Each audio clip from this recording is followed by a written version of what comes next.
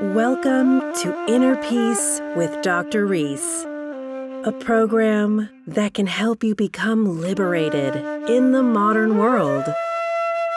Now, here's your host, Dr. Kevin W. Reese.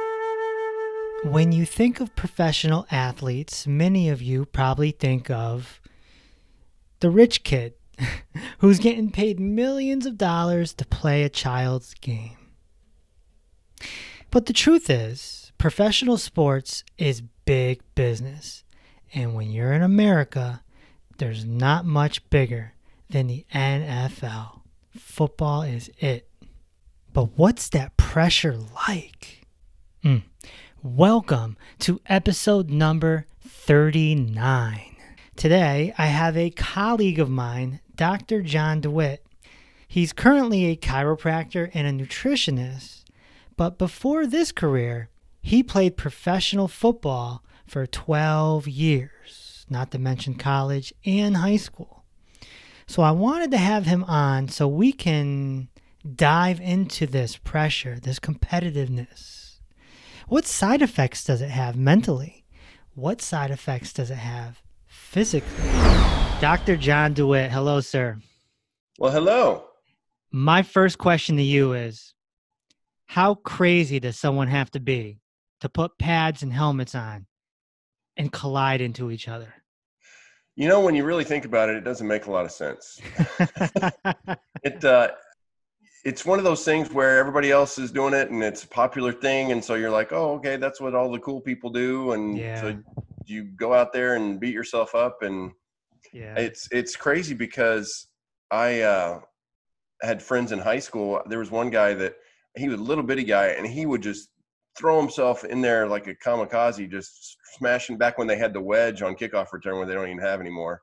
Yeah. And he would just sacrifice himself, and he had probably 10 concussions a year and finally had to stop playing because even back then they were just like, you know what, that's a little too much. You're knocking yourself out all the time. And I'm like, yeah, that's a problem. And the thing that's scary is that there's so much money behind it at this point now, in the NFL and in college and stuff, that it's not going to go away. I mean, that's a given. And so they're trying to figure out ways to say, okay, well, don't play full contact, until maybe you're 13, 14, and you can play flag football up until that point. And that way you're not getting the contact and your brain's a little safer and you're not going to get as messed up as you would if you played, regular contact. I mean, I was playing first year I was in the second grade playing full contact football, but I only went to 2 practices and I dropped my mouthpiece in the dirt and I thought I had to put it back in. And so then I was like, I don't like this. And so then I didn't play again until like the 6th grade. But anyway, it's just something that people just think is fun, and you run around and don't realize the real damage until later.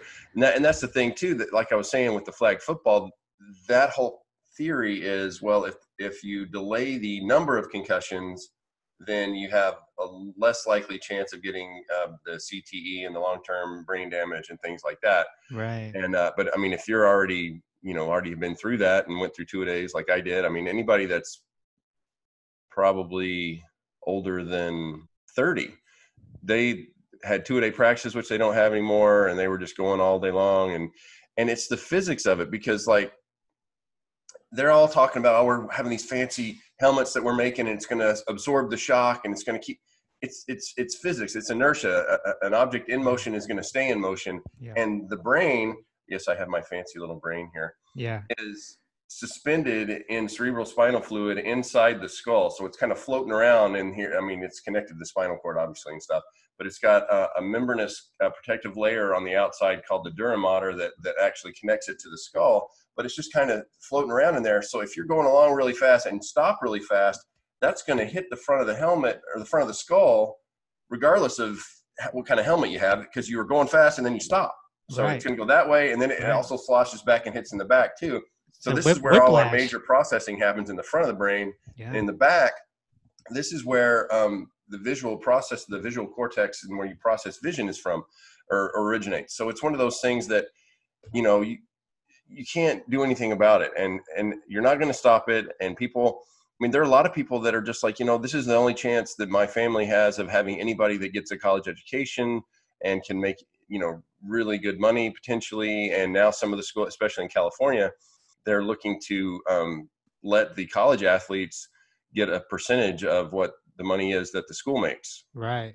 They're putting their bodies on the line. Oh yeah. For a school to make money, Yeah. I mean, it's scary because, you get the fans and everybody's out there like, oh, it's great. It's so much fun. Oh man, he really, hit that guy. And I wouldn't want to play right now because I would probably get thrown out of the game because I wouldn't know. I would think it was a good hit and they'd be like, oh, that was targeting and that was a personal foul. Right. And I'm like, well, you're trying to knock the guy out. The rules have completely changed. The quarterback is much more protected now. Oh right? yeah. That's why they're throwing for so many yards.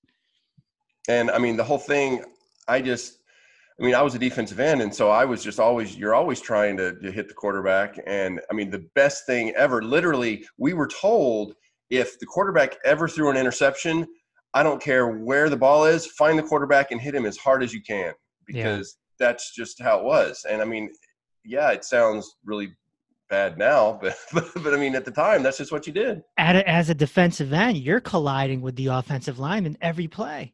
Oh yeah, it's like a little concussion every time you hit. Because I remember some of the concussions that I actually remember were in practice, where if you get your face mask lined up just the wrong way with the person you're hitting in one-on-one drills, it literally just jars you. And one day in practice, I kind of went cross-eyed for a minute. And normally, another rational thing to do is when you're cross-eyed, you sit there and hit yourself in the head until your eyes get straightened out. And it took me a minute for my eyes to straighten out, and then I was fine, and there was no concussion protocol. And oh my gosh, is he okay? Or it was just like, get back in there, let's go. It was weird. So, would you let your children play? I would let them play flag football, and then because statistically, I think it's like 2% of people actually go on. I think maybe 5% go on to play college, and 2% go on to play professionally. So chances are, if they played flag football until they were about 12 or 13, then play in junior high and high school, they're not going to have enough issue or build up to. I wouldn't be super excited about it, but if they didn't, I wouldn't force them to play. If they didn't want to play, I wouldn't make them play. Right. But if they wanted to, I would say, okay, just be careful. So CTE is a big thing now, and of course, a lot of light was brought to that when the movie came out with Will Smith. Right. How many players are going to walk out of the NFL with this CTE, do you think? I think probably 75% of them are going to have some degree of it. Obviously, kickers aren't going to have. It's all about what position you play. Kickers, punters aren't going to have any kind of major issues. But it is just because of the rule changes. I do have to say, because of the rule changes, there's going to be less dramatic impact or a reduction. Hopefully that's their whole idea, is to have less major collisions. But that's the sad thing is that's what all the fans want to see. They want to see somebody just get drilled, and it's like, and they saw that adrenaline and stuff. But I think it'll be less than it was in the past. It's just, it's just frustrating because here's another thing that people don't talk about. So growing up, going through football, you go to practice, you're all beat up, you're kind of like, oh, it's rough, then you go to the game, and eventually when you're playing later on, you're getting shot up with all kinds of pain stuff and injections and anti-inflammatories before you play the game, and then so that you can't feel anything. And then after the game, oh my gosh, it just hits you like a day or two later where you can't move. And what a lot of the guys do, there's obviously all the pain meds now, which is not ideal. And I'm not saying they do this now, but I know back in the day when you'd be on an away game, you'd be flying back on the plane, and the trainer's literally walking down the aisle of the airplane with a tray of buffalo wings, chicken quesadillas, snacks you want, and you want some Percocet or some Darvocet, here you go, and take you a few to get you through the weekend. Oh my gosh. It's like we weren't, that was just normal. You're like, okay. Wow. But what the guys do too is they self-medicate. And so after games, you go home and you start drinking alcohol or smoking dope nowadays, and just to kind of take some of the edge off. And it's just, it's crazy what you do just to deal with it, to try to get through, and you just think it's okay. And after years of that, beating yourself up, having all the substances that aren't great for your brain, of course there's people that aren't going to remember who they are or remember memories from a week ago or so. It's just, we're not being good to ourselves because we're not thinking long term. They had a study with high school kids that said, if you could take a pill right now, and these are high school kids, if you could take a pill right now that would guarantee that you would win every football game or I think play professional football or something like that, but you would die when you were 40 years old, would you take it? And like 85% of them said, yeah, because 40 when you're in high school sounds like you're ancient. I mean, it's freaky. I'm like, what? Yeah. I mean, just because I'm older now, and I'm like, but at the time, you're kind of like. It just shows you how much human beings sort of get caught up in the ego and are competitive, and they just want to win or forget winning. They just want to achieve. It could be in the corporate world. People want to achieve something so that they can become, quote unquote, somebody, and they'll do whatever it takes. Yeah. And that's the thing that I've also, I do a lot of research, like with David Asprey, the Bulletproof Diet guy. And he talks about a lot of like the biohacking to make sure you're as optimal as possible and trying to really focus on stuff and microdosing of LSD and all these other things. You're just kind of like, oh, okay. And he's like, there's one particular medication that he took that he knew the people that started, I think it was Sun Microsystems or something. A lot of these techie companies where you just have to stay awake for hours and hours and days and days and days to work on all the coding and stuff. They did that because they were really determined to get this big company built, but not thinking about long-term how it's going to affect them health-wise, because it's just all about the goal and you're like secondary to that. And it's just kind of like, that's really not how, I mean, granted it's good, but you got to have some sort of a rational perspective on it. You just don't want to be like, I'll do whatever it takes, like you were saying, to achieve this. It's like, you might want to step back and think twice about that. You played 12 years pro, right? Plus 4 years college? Yep, at Vanderbilt. And then 3 or 4 years high school? I started playing in the 6th grade and then played until I was 30 something. So you have played a lot of football in your life, and you've been at every level. What's that pressure like, John, to make it? I mean, you're behind the scenes, you're hitting the gym, you got the 2-a-day practices, you got coaches yelling at you. I mean, what's it like to climb the football ladder? It's a lot of pressure because, and it's an interesting, I'm in kind of a unique situation because when I was in high school, 2-a-day practice had just started, and I woke up one morning to go to practice and, went to the bathroom like I always do. And it was like grape Kool-Aid coming out. I was like, whoa, I'm like, whoa, what is that? And so then I go to the trainer and, say, something weird's happening. And he's all like, okay, sure, whatever. When the next time you have to pee, let me see. I'm like, all right. I was like, I can go right now if you want. And so we went into the locker room, and he literally took a step back and was like, whoa, that's really dark. I'm like, I know, I told you. I'm like, what does that mean? And he's like, I don't know. So then a range of tests happened with all kinds of things that I don't wish on anybody, and found out that one of my kidneys is 70% smaller than the other one. And so they basically said, if you get hit in your good kidney and something happens to that, you can't live on your bad kidney, on the smaller one.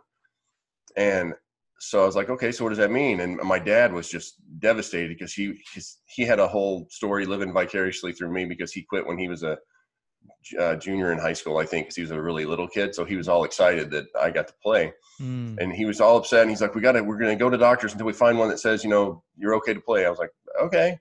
And I had to wear this big rubber belt around my waist with a big pad covering my kidney in case I get hit there. And I wore that for probably four weeks and was just like, this is stupid. I'm like, if I get hit, I get hit, whatever. And so then, but the whole point of that story is that my friends in high school said, okay, you're the smart one. I want you to research steroids and tell me which ones we should take, which ones work the best, and blah, blah, blah, and all that stuff. And I said, okay, well, so I did the research, and this was back in the 80s when, steroids were all over the place. And I said, well, if you're going to do it, you don't want to do the pills, the oral stuff. That's going to be the worst for you. And you want to do the injectables, but it's really bad for your liver and your kidneys and all this stuff. And I literally had just found out like the year before about my kidney. So there's no way I could take it. So that wasn't even an option for me. And people ask me all the time, it's like, well, why didn't you take that? And I'm like, well, I could have died. And so I'm like, I guess I had a little bit of a perspective enough to be like, I'm not willing to kill myself for this. So it's all right. Unfortunately, I had a friend of mine that one of those guys, he didn't want to do injections, so he did the pills. And he it was one of his philosophy was, if 2 is good, 4 is better. And I'm like, okay. And he went on to be a major college athlete, was great, everything. And he ended up dying when he was 23. And it's just, I mean, it's just crazy what people will do, what sacrifices you make, because the pressure is ridiculous. Because I was always an underweight guy. I was it's a warrior mentality, right? Oh, absolutely, 100%. Because you probably should have stopped as soon as you found out about the kidney issue. Yeah, but I mean, it was the fun, popular thing to do, and it's just it's one of those things where the pressure is so immense to be better, to do better. I was always undersized, so I was always trying to eat and gain weight. And that's one of the things that the steroids does, it helps you gain weight. But I was just like, well, I can't take that, so I'm going to have to eat even more. And like mentally, I had to like tell myself, okay, pretend like you are on them, so that way maybe that'll help you get bigger, stronger, and all this stuff. And it was funny because in college, there was a guy, there were a few guys on the team that they would go home for Christmas, and before Christmas they couldn't bench 225 once. They came back after Christmas and they could do it like 12 times. I'm like, whoa, wait a minute here. And this guy actually, he ended up going to because what happens is the muscle gets really big. I don't know why this turned into a steroid story, but whatever. The muscle gets really big, but the tendons don't get strong enough to hold the muscle, so you pull your muscle a lot because it'll pull off the bone. And so you have a lot of muscle straining, hamstring pulls, and that kind of stuff. So this guy actually went and played in the NFL he tried out for the NFL, tested out, because they test you. I mean, they treat you like a piece of meat. They're like, okay, they measure your hand from there to there. They have you, when they weigh you, they have you pull your toes up off the floor so that you can't be propping yourself up to make yourself a little taller. And I mean, they have a mental thing. They ask if you have any relatives or ancestors that ever played any professional sports, just to see if there's like a genetic thing. But he went on down to try out in the NFL and tested out better than anybody had ever tested in his position. They were like, holy mackerel, you're going to be everything. But then he started pulling his hamstring, and then he started pulling his quad, and he was injured all the time. And finally they had to let him go. He went up to the CFL and he played, and this is a guy that normally in a game, if you have a good game as a defensive guy, you make like 10 tackles. That's a good game. He would have 20 or 30 tackles in one game. I mean, he would just literally sacrifice himself. You try to help him up after a tackle, and he'd be like, no, just let me lay here for a minute. I'm resting. I'm just like, oh. Wow. And now he literally is the head of player personnel for one of the NFL teams right now. Okay. So, I mean, it all worked out for him. He won a Super Bowl and all that, but it's like, well, but at what cost? I mean, I haven't seen him in a while, so I don't know, how he's doing physically, but it's just, it's the pressure to be the best. And if you don't do it, then the guy behind you is. I mean, I used to train with Howie Long's trainer way back in the day. And I'd go up to Compton and we trained at this gym, and I'm like working out. And his theory was, every time you work out, you should max out. You should lift as heavy as you can every single time because you want to get bigger, right? And I'm just like, okay. And his theory also was, if there's other guys out there playing football that you're going against that are on steroids, don't you think that it's not fair if you're not on them? And I'm just like, dude, I already told you this. I can't take that stuff. Right. And so, I mean, he was great guy. And I understand at the time it was exactly what I wanted, but I mean, he literally had me shoulder pressing like 315 and crazy stuff. And my shoulders are totally destroyed now. I had surgery on one, probably need surgery on the other one. And, but at the time I got up to 285 pounds and was just, it was awesome. I felt at the time, but then it just, eventually you're like, what? You don't think after football, you don't think about that. Right. And how about the coaches? How much pressure did the coaches put on you? Because coaches they try to get the best out of you, but some of them are also kind of compassionate and they hug you and they kind of take you under their wing. And, where do the coaches fall into this pressure of climbing the football ladder?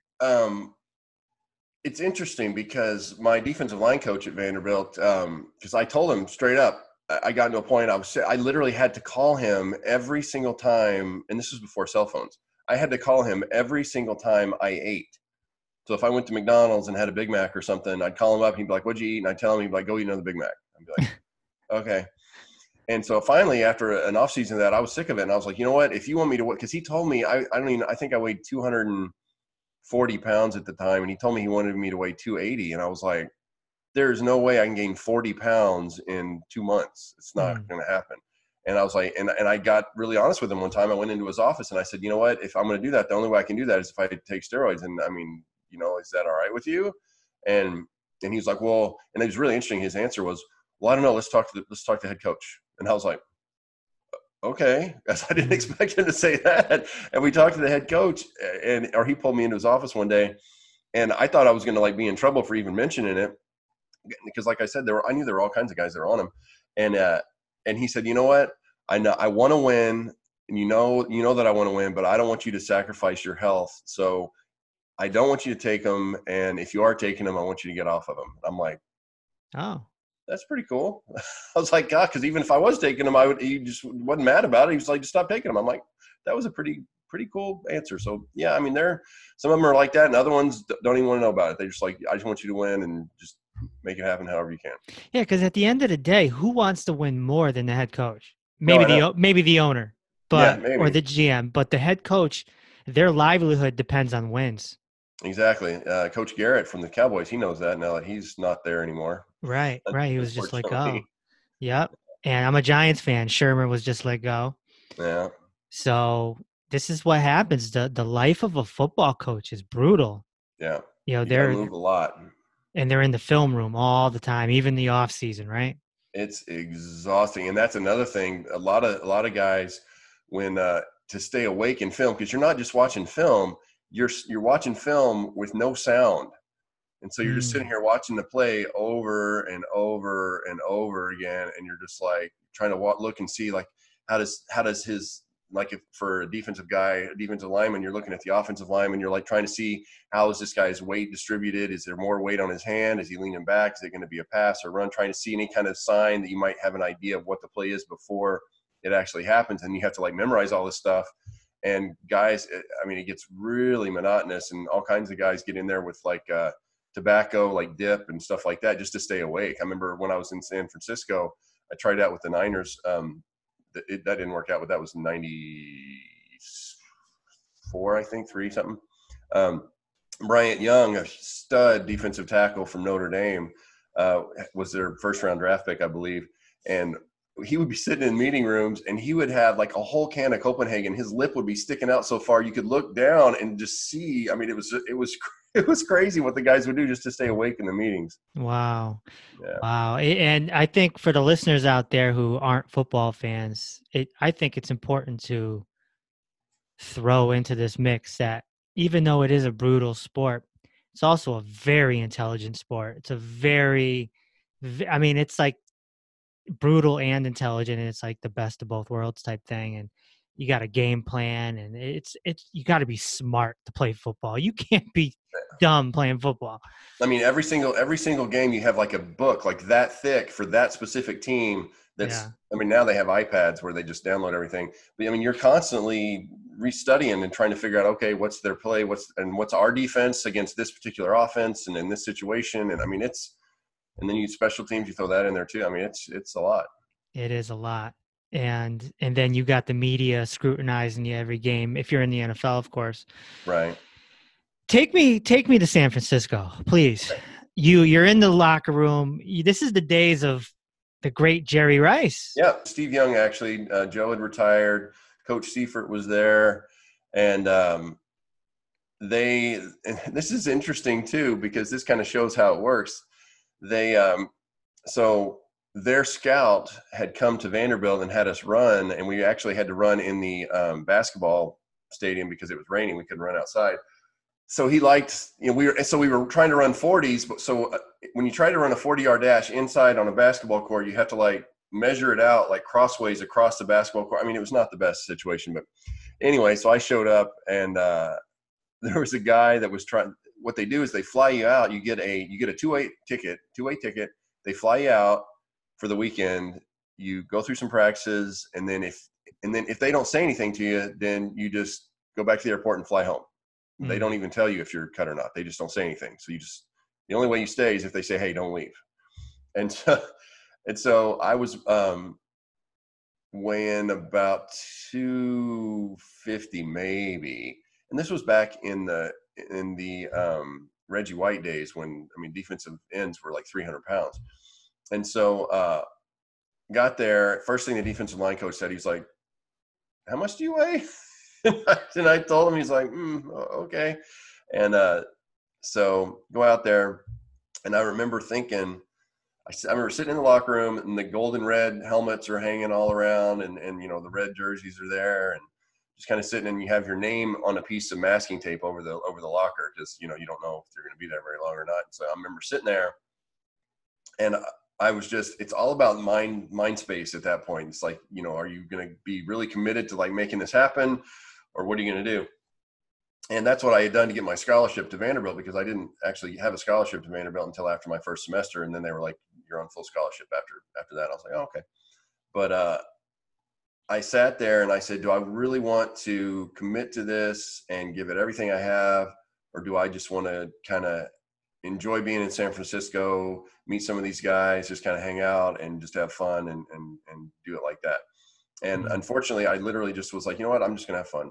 And it just, I mean, I knew I wasn't big enough for them. And I mean, they were disappointed. I mean, they wanted me to be like 30 or 40 pounds heavier. And I was like, well, that's definitely not going to happen in a weekend. That's pressure. And so, I mean, I remember one of my buddies was actually playing for them at the time. Alan Young was there. He'd been the defensive end at the other defensive end at Vanderbilt, which I thought was ironic. But I mean, it was just, I had a torn meniscus in my knee at the same time too, which was always nice. But they don't care about, they don't hear about that. They're just like, no, get out there. And I mean, you know, all those guys really, really nice. It was actually kind of funny because I remember some of the guys joking around. The guys there was a guy from Miami and a guy from Alabama, and they were teasing each other on which one got a pay cut when they went to the NFL because they got paid so much in college. I was like, we didn't get paid much at Vandy. Right. So, I mean, there's so many things out there that happen. It's just, you know, what are you gonna do? Yeah. And then you ended up becoming a high school football coach, correct? Yep. I ended up going back. That was after San Francisco. Got released from them, went back and coached high school football and thought I was done. I was like, you know what, I'm fine. That's done. I'll just help out my old high school. But how much pressure did you put on the kids?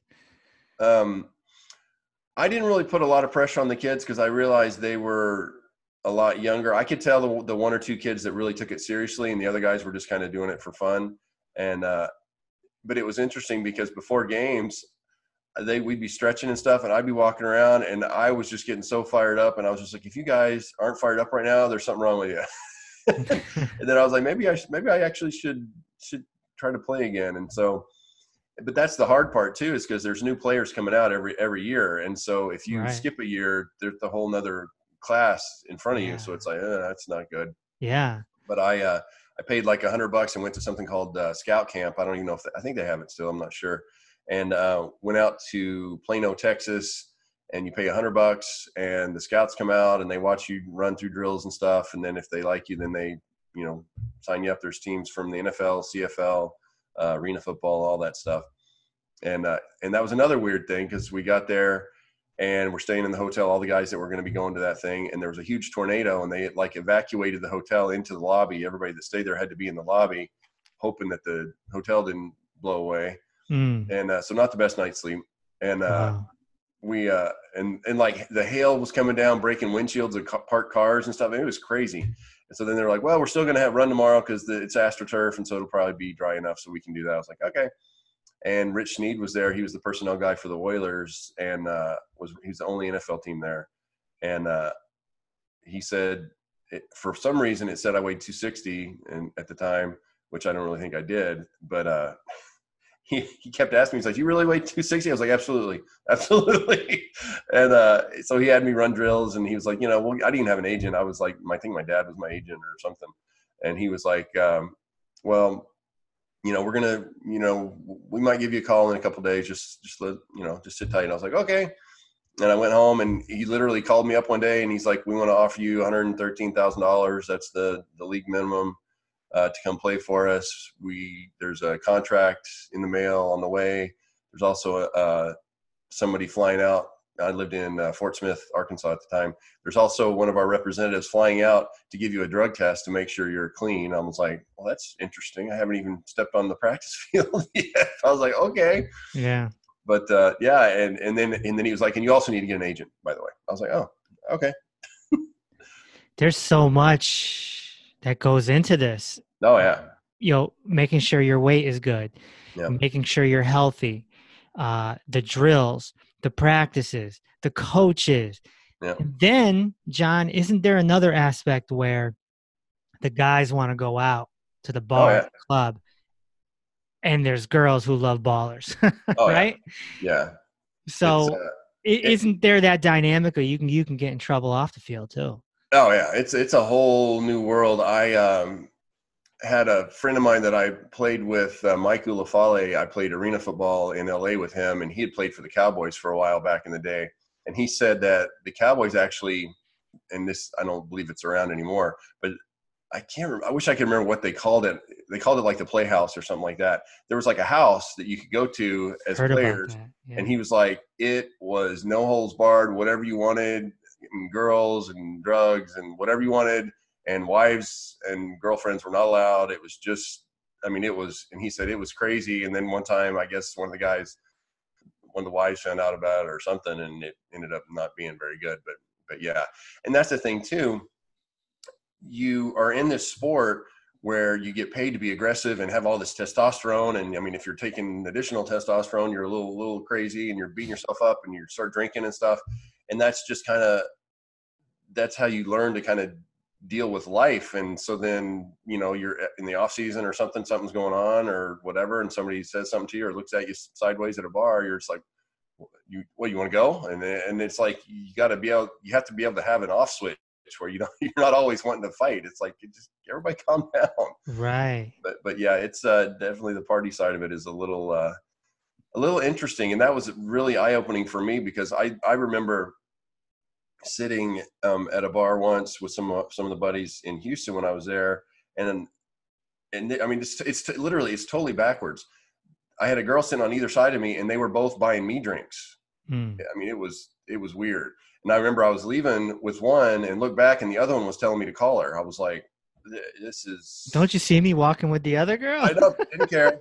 Didn't care at all. No, I understand, because I come from the radio business. Yeah. So I've been around a lot of celebrities, Drake, LL Cool J, all of them. Yeah. So I've seen what groupies look like. I've seen what they're capable of. You're just like, where's your self-respect? There needs to be studies done on it. It's a phenomenon. Yeah. It really is. And of course the guy is going to take advantage of it if he's, single or whatever, but right.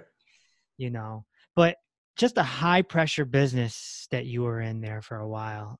Yeah. And is it true also that you had a friend who unfortunately took his life, right? Yeah. That was the one friend I was telling you about earlier that died when he was 22. Yeah. And it was just. Was it the pressure? Well, see, that's the thing. He had, that, and he had an injury, so that he wasn't playing up to snuff for himself, because he didn't want to. He put so much pressure on himself. He just wanted to be the best football player ever in the history of football. And so when he got hurt, he wasn't able to do that. And he just didn't know what else. That's all he wanted to do. And since he wasn't able to do that, he didn't really know why he was around, I guess. I don't know. It was really sad. Right. And there's something, one of the words that comes up on this podcast a lot is attachment. Mm-hmm. We attach to something, and we attach so hard that when it's removed, we don't know what to do. Mm-hmm. It could be it could be a relationship. It could be a house. It could be your status as a football player.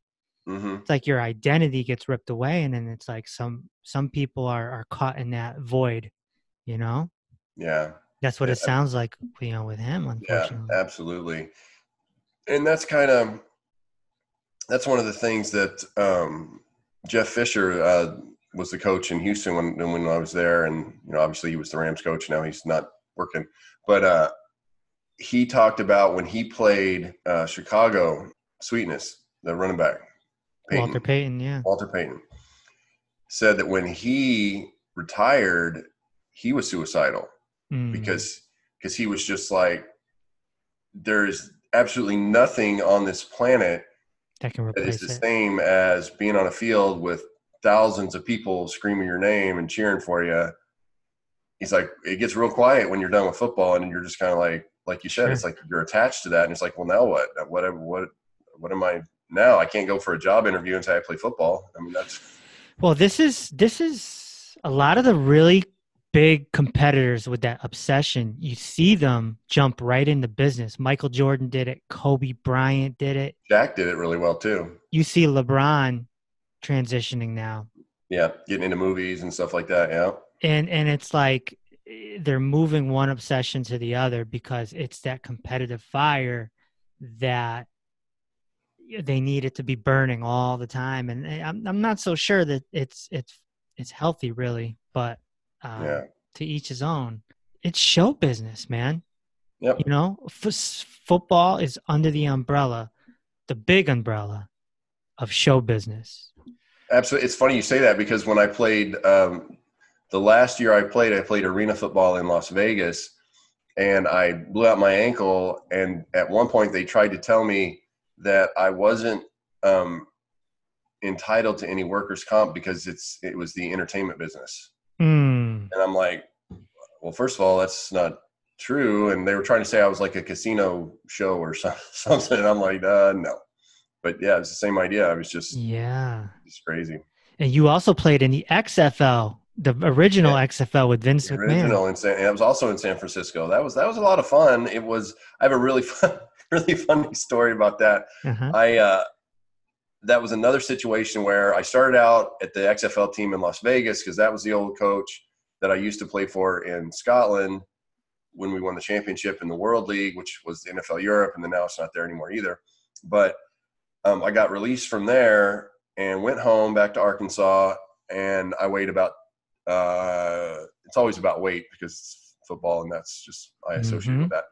I don't know. I probably weighed about 260 at the time, and then for whatever reason, I discovered creatine at that point. I had not found creatine for whatever. I can't believe I hadn't, because I started taking creatine and gained 30 pounds in 6 weeks. Wow. And I mean, granted, I had headaches all the time and I didn't really feel great, but I gained 30 pounds. That's all I cared about. Right. And I mean, I was lifting like a crazy man, and got in touch with San Francisco, actually got in touch with me, I guess. Probably my agent at the time, and said they were interested in having me come out for a tryout or something. And I was like, okay, well, when are you flying me out? And they're like, oh no, you got to pay to fly yourself out. I'm like, nope, not doing that. You don't want me bad enough, I guess. You're not in big enough need for me or something. And then the next week, I guess somebody got hurt, and so they flew me out the next week.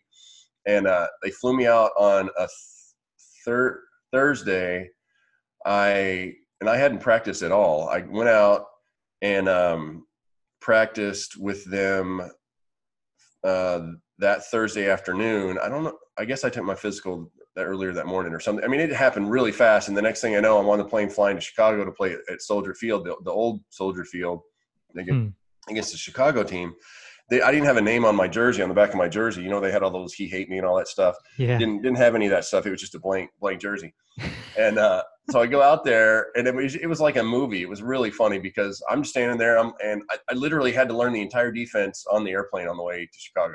Wow. I'm like, okay. And so the defensive line coach is like going through all this stuff, and he's like, you know, you're probably not going to play, but you know, just so you know, you need to know this. I'm like, all right. So sure enough, go out there. First quarter, the guy that I was backing up blew out his ankle, and I got to go in the game. And go in there, and was just so excited to be playing, and started doing really well. And I think I ended up with I led the defense in tackles. I think that game I had like 13 tackles or something. Wow. And during the game, because I didn't have the name on the back of my jersey, I'm standing on the sidelines next to one of the coaches, and the fans are chanting something. I'm like, what are they saying? It's like they're chanting Rudy because they don't know who you are. I was just like, what? It was pretty funny. The only league where you can go out there with no name on the jersey. I know, huh? I was just like, all right. How much do you weigh now?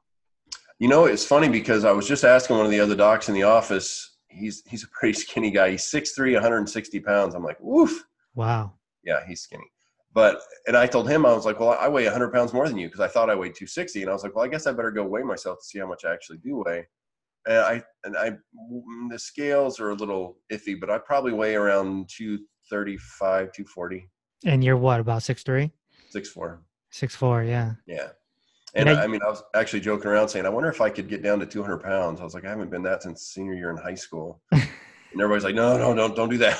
Right. Like, okay. How do you go from being a football player to being a chiropractor and nutritionist? I was playing arena football in Buffalo and was just like, you know what? I know I can't do this forever. I need to figure out what else I'm going to do. And so all the teams that I played for had their own team chiropractors where they come in and adjust you before games and stuff. And so I was asking one of the chiropractors there, I was like, so what do you have to do to be a chiropractor? And, you know, he said it's a 5-year program, but there's schools you can go to that'll compress it into 3.5 years and all this kind of stuff. I'm like, okay. And I was like, what else do you think would be good? And he's like, well, you could be a surgeon. I mean, you'd have to be an orthopedic surgeon because you got big hands. And so you can't be in there doing like heart surgery or anything. And I was like, yeah, but how long is school for that? And he's like, oh, that'd be like 5 years of this and then like a 10-year residency or something crazy. And I'm like, okay, well, I'm not 20. So let me think about the chiropractic thing and applied, got in. Actually, my first semester in chiropractic college, I was still wearing the boot on my left ankle because I'd blown it out in the game in Vegas that one time. So I just kept walking around with this big cast on my foot. And so one of the other reasons I became a chiropractor is because I had gone to a chiropractor that said that cayenne pepper, and this got me into the nutritional stuff, cayenne pepper helps dilate the arteries and helps with circulation and heart function, cardiovascular function. Sure does. And I'd never heard of that before. And I didn't know that chiropractors even knew about that kind of stuff. And so I was like, well, that's really interesting. And so then I got my advanced sports nutrition certification and then have been constantly researching different supplements and different things that work for brain function now, because that's my biggest thing.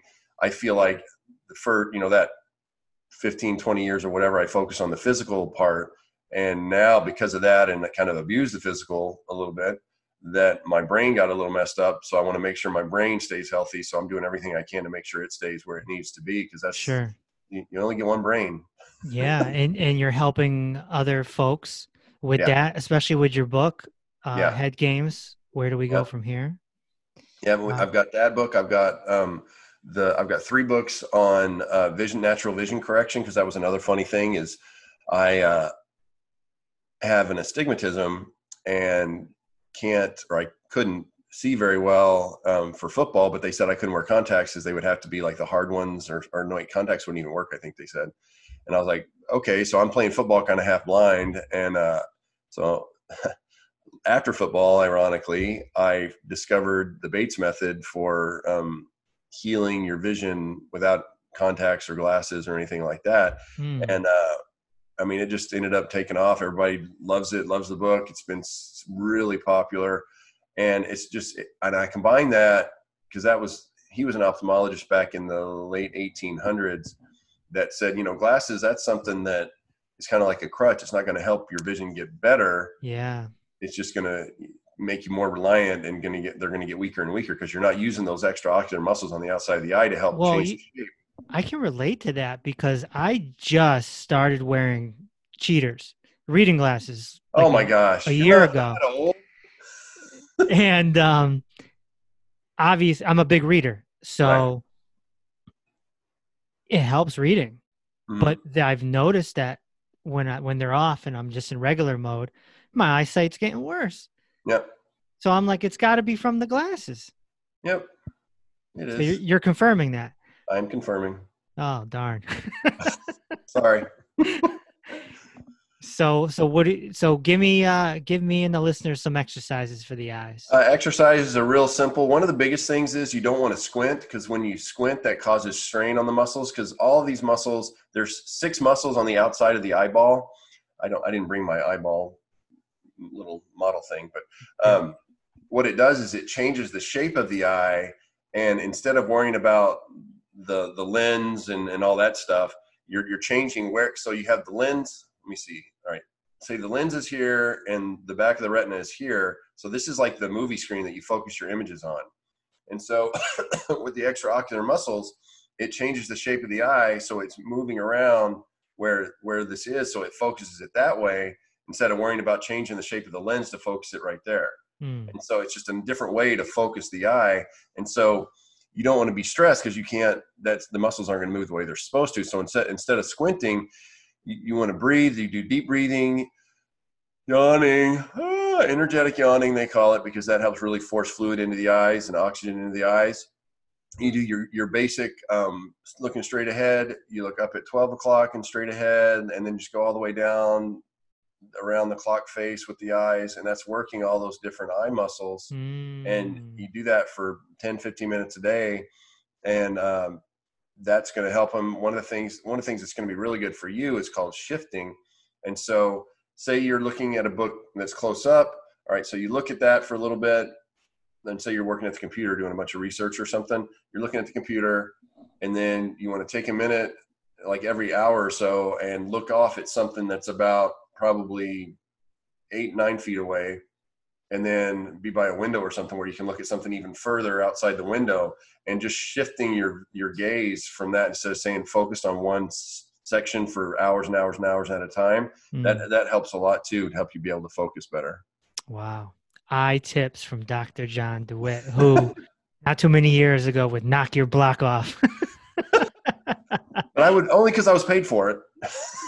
Yeah, I just love transitional stories like that. It reminds me of my story from being in show business and then, becoming a doctor myself, and just love to see people evolve. You don't have to be in the same thing forever. You can evolve. Yeah, absolutely. Because I feel like I think we're here not for a very long time at all. And, No. if you start getting bored with whatever it is you're doing, or you don't enjoy it at all, you're just wasting time. You need to figure out what really lights your fire and gets you fired up, and start doing that, because that's going to make life more fun. Yeah, we only get 80 years, give or take. Mm-hmm. Sometimes people a lot less. I mean, my dad right now is 73, and his dad died at 73. And so it's just like, oof. Right. Yeah. So John, what do you do for yourself to maintain some inner peace? Because you have a busy life, you have a practice, you work with Dr. John Bergman, right? Yep. One of the busiest practices out there. I mean, we're always going, and actually he's one of the more popular chiropractors. We've got a clinic down in YouTube. Tijuana now too, which is ironic. So, I mean, it's just, ultimately there are going to be offices all over the world. And so it's just, that's stressful.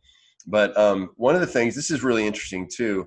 I was watching one of the football games, I think, the other day, and I think it was LeBron James. There was a commercial with him talking about the Calm app, about the meditation app that he uses. Yeah. But they have all these different programs from 5 minutes to 45 minutes of guided meditation to kind of help you focus on your breathing, kind of be more in the moment, kind of block out the outside world. And you got to go inside a little bit and just be like, okay, check in with yourself. How am I doing?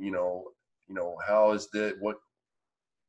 Don't worry about, you have to get this done. You have to do that. Don't forget to do that, and schedules and all that stuff. Just be in the moment and just focus on your breathing, making sure you're drinking your water. That's really, really big. Make sure you're getting enough sleep. Granted, New Year's Eve is an exception for most. That's fine. But it's, we always recommend you go to bed around 10 or 10:30 and get you about 7.5 hours or so of sleep. You don't need to have more than 9 hours or less than 5 hours, because there's higher disease rates when you have more or less. Magnesium glycinate, that's another supplement I recommend, 200 to 300 milligrams before you go to bed at night. That helps a lot, actually, with lucid dreaming too. Because I'm always researching stuff like, okay, well, this is the physical part, and I've already done the physical with the football and the chiropractic. I'm doing that, but also the chiropractic is working on the nervous system and the brain and energy and things like that. So then you kind of get more into the lucid dreaming. And I don't know, have you ever had a lucid dream before? Oh yeah. I mean, it's one of the coolest things ever, because you're like, I'm dreaming, okay, let me have this happen and let me have that happen. And it just, I mean, you're like in control of what happens, and it's just a really exciting and interesting experience. And so I'm trying to get more into that and try to, I don't know. I'm always trying to figure out to keep the spiritual and the physical balanced. And Sure. that's the latest thing I've been working on.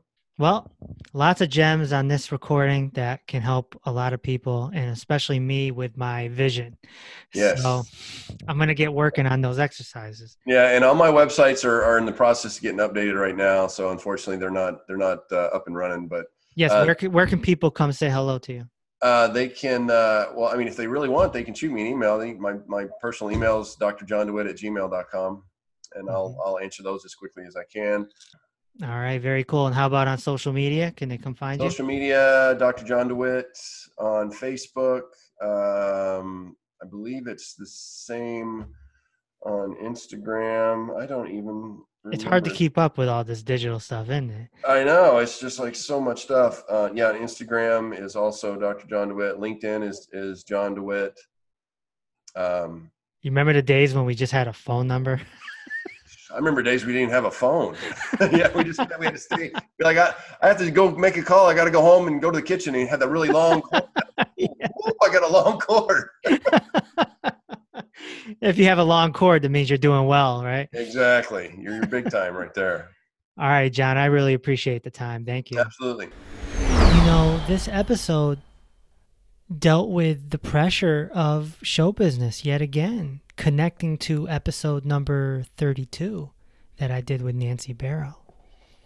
Also, episode number 35 with Ambition is a Disease. So you see, this all connects together. It all connects together. If you're looking for my work, be sure to go to drreese.com. That's doctor spelled out. And of course, on the Instagram at dr.reese. And I'll talk to you on the next episode.